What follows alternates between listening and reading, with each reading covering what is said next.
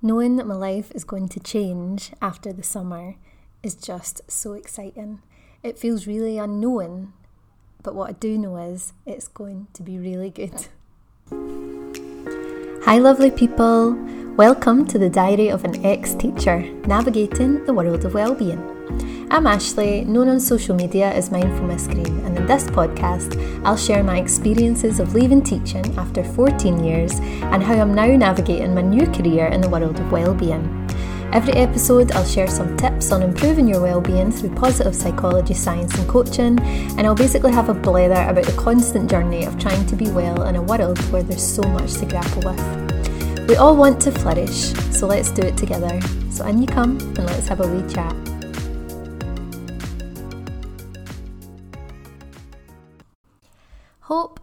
Hope. This little episode is going to be all about hope and optimism and how that can also support boosting your overall well-being. So at the beginning, that little bit from my diary was on a day where I'd woken up and had different conversations about the future with different people and had done a little task that I mentioned in the previous episode when I was talking about imposter syndrome. I did a little task where I looked at my own strengths, and it's led me on to a really nice, hopeful feeling. So on the day that I wrote that in the diary entry, I'd woken up feeling particularly hopeful and optimistic, which is lovely, because if you've been following this podcast, you'll know that I've had ups and downs and a bit of an emotional roller coaster. So it's actually really lovely to talk about hope. So I'm going to chat a bit about that and share with you one of the positive psychology interventions that I've actually done quite a few times in my life, and I did it again recently, just to kind of document this hope and exciting, and the exercise is designed to boost that. So hope is a word that we're all so familiar with, it touches our lives all the time. Lots of people feel hopeful about so many different things in life. And it's also a character strength, which I talked a little bit about last week. I think it's number 5 or 6 on my character strength report, which is nice. And that one surprised me a little bit.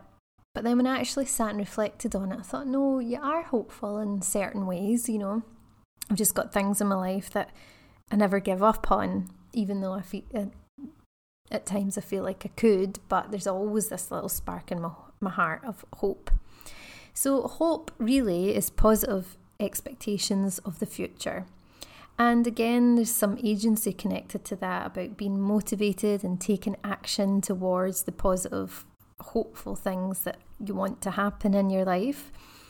So quite often when I read things about hope in my books or online, there's often a conversation where hope and optimism are interconnected.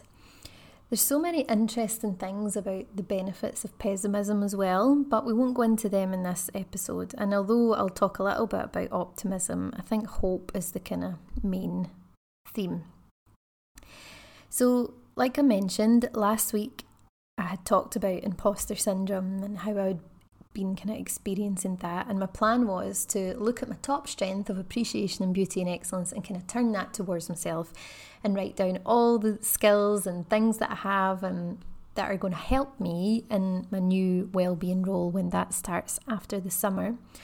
I really enjoyed it actually, although initially I did find it a bit tricky because you almost get this feeling of gosh, am I being a bit big-headed? Am I being a bit arrogant? But this is a fine line between confidence and arrogance, but I think it's something that so many of us are not really familiar with, is being so positive about ourselves and, patting ourselves on the back. So I got through the task and I really enjoyed it towards the end. And again, like I said, it kind of evoked hope and optimism. I was already excited about the new job that I have coming up. But what it really helped to do was make me aware of all the hopes that I have for the future within that job. I know what I'm going to be doing and I'm so excited for it all. And I'm also now really hopeful about just how well it's going to go, which is lovely.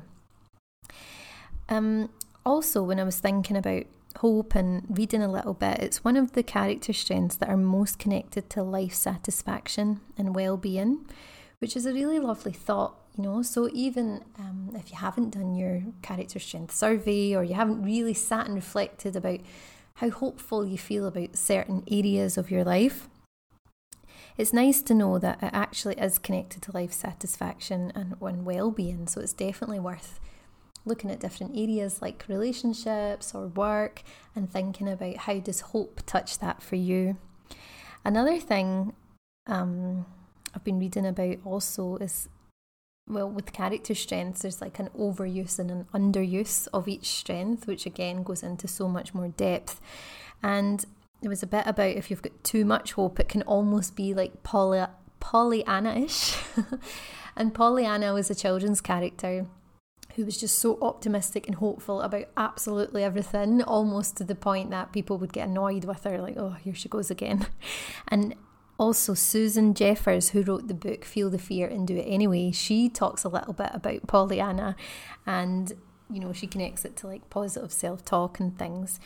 So of course there is a place for being too optimistic and unrealistic expectations, but finding that golden mean, that golden place of optimal strength use, optimal hope, can be really beneficial for us. So it's just nice to talk about this a bit more in terms of what's coming for me in the future. Now, I've had some messages from teachers, and they've been saying, you know, they've been thinking about a career move for a while, but they're not sure what to do or how to go about that. So I will do an episode kind of outlining some of the steps that I had taken. I did end up leaving the classroom and leaving teaching a lot earlier than I had planned, because it was kind of part of my 5-year plan. But again, I'd love to share some of those steps that I had already started and what my plan initially was, until I ended up changing it and coming out of the classroom a bit earlier. So I'm happy to do an episode about that. I think it'd be great, because that is connected to hope. You know, there are many people, not just in teaching, but different careers, who are hopeful that they will progress through the career that they're in, or they're hopeful that they'll be able to do something else that they really love. So perhaps the kind of well-being theme of this episode and the intervention I'm going to talk about can actually help you with that. So I will do an episode about that very soon. So again, back to hope. There's the exercise that I was talking about that is connected to hope and optimism is called Best Possible Self. So this is something I mentioned before that I've done a few times. The most recent was actually when I was in a health retreat in Spain, which was summer of 2021. And if you remember, that time it was kind of restricted and lockdowns all over the place, and red, amber, green countries and everything. So the UAE had moved to amber, I think, for the UK, but I had to basically spend 11 days somewhere else before I could get home to then quarantine for 10 days. But I was just so desperate to see my family. I had been through a year of depression, therapy, all while trying to keep my life together. Again, an episode for another time, but I was just so desperate to get home, and going to this wellness retreat that I'd actually been to 5 years previously. It was so lovely, and I was really, really lucky to be in a financial position that I could do that. So I went there for 10 days, and as I was sitting on a little balcony outside the pool, I did the Best Possible Self exercise. It sounds silly, but even though I was in this most gorgeous place and it was so nurturing and I was really treating myself well, the food is all vegan, the people around me were just gorgeous, and I met such nice people, and life was good, you know. But because sometimes with the way that you're feeling inside, it's just, you need to work a bit harder to, you know, really notice and feel the things around you. So I decided to really take care of myself when I was there, and something that I know had worked for me previously was this Best Possible Self exercise. I'd actually written about it for one of my uni assignments like 3 years prior, and the researcher, it was from King 2001, so it's a good 22 years old now, and there's like a lot of variations have come since then, but it's always like a go-to for me. So the initial exercise, what you do is for 4 nights, you sit and write for like 20 minutes each night, and you imagine yourself in 10 years as if all your most wild dreams and desires and everything has all come true. So you can write in the present tense, and for example, when I was sitting in the retreat, and it's just so lovely, I was writing things that I admired about that place that I wanted to have for myself. A big dream for me would be to have a wellbeing centre somewhere in the world. So I was writing as if I was at my own wellbeing retreat centre with my family and children, which at the minute I don't have, but I was writing as if that was going to be my life. And it's just such a boost, an optimism boosting exercise.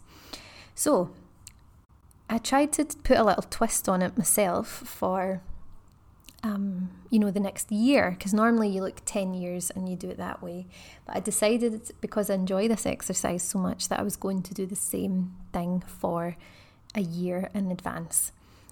Talking about my new job, how much I'd be earning, relationship, family, hobbies, goals, ambition, and all of those things. So again, hope and optimism has definitely been boosted for me. So initially, when I wrote about it for a uni assignment, there's actually a scientific measurement scale you can use. I will link it in the notes for this episode. It's called LOT-R. And it's just a little questionnaire, and you tick it off, and it measures kind of optimism levels before and after you do the intervention. But you don't actually have to do that. It's just a really nice kind of journaling experience. And if you like writing, or even if you don't like writing, this can be a good boost to, get you back into that, because there's so much power in journaling and writing down what's inside. So yeah, I decided to do this one again. I didn't measure it using the scale. I just wrote about it, because I like doing the exercise, and I did that over 4 nights for 20 minutes each night, which, to be honest, is hard to find, because as I record these, I'm still in school, so there's a lot going on, like reports, parents' nights are coming up, there's just all these different things from my work that take up quite a lot of my mental capacity just now. But I knew that this exercise would just be so valuable for the kind of journey that I've been on in terms of imposter syndrome and hopefulness and things, and I just knew this would be a good benefit for me. So I'd love if you could try this best possible self exercise. The measurement scale's there if you want it, but all you do, like I said before, 4 nights in a row, write for 20 minutes each night with no distractions, and put yourself in your best life, your best possible self 10 years in the future. Or you can do it a year in advance, just like I did, but that's not the actual scientific one that I'd read about before. So I'd love to hear how you got on with that. And, hope, again, if you've done your character strength survey, check out where hope lands on there for you. And there's loads of different interventions you can do to strengthen that, strength. So thanks for joining me here as we talk about hope and optimism. And as always, I like to finish with a little quote.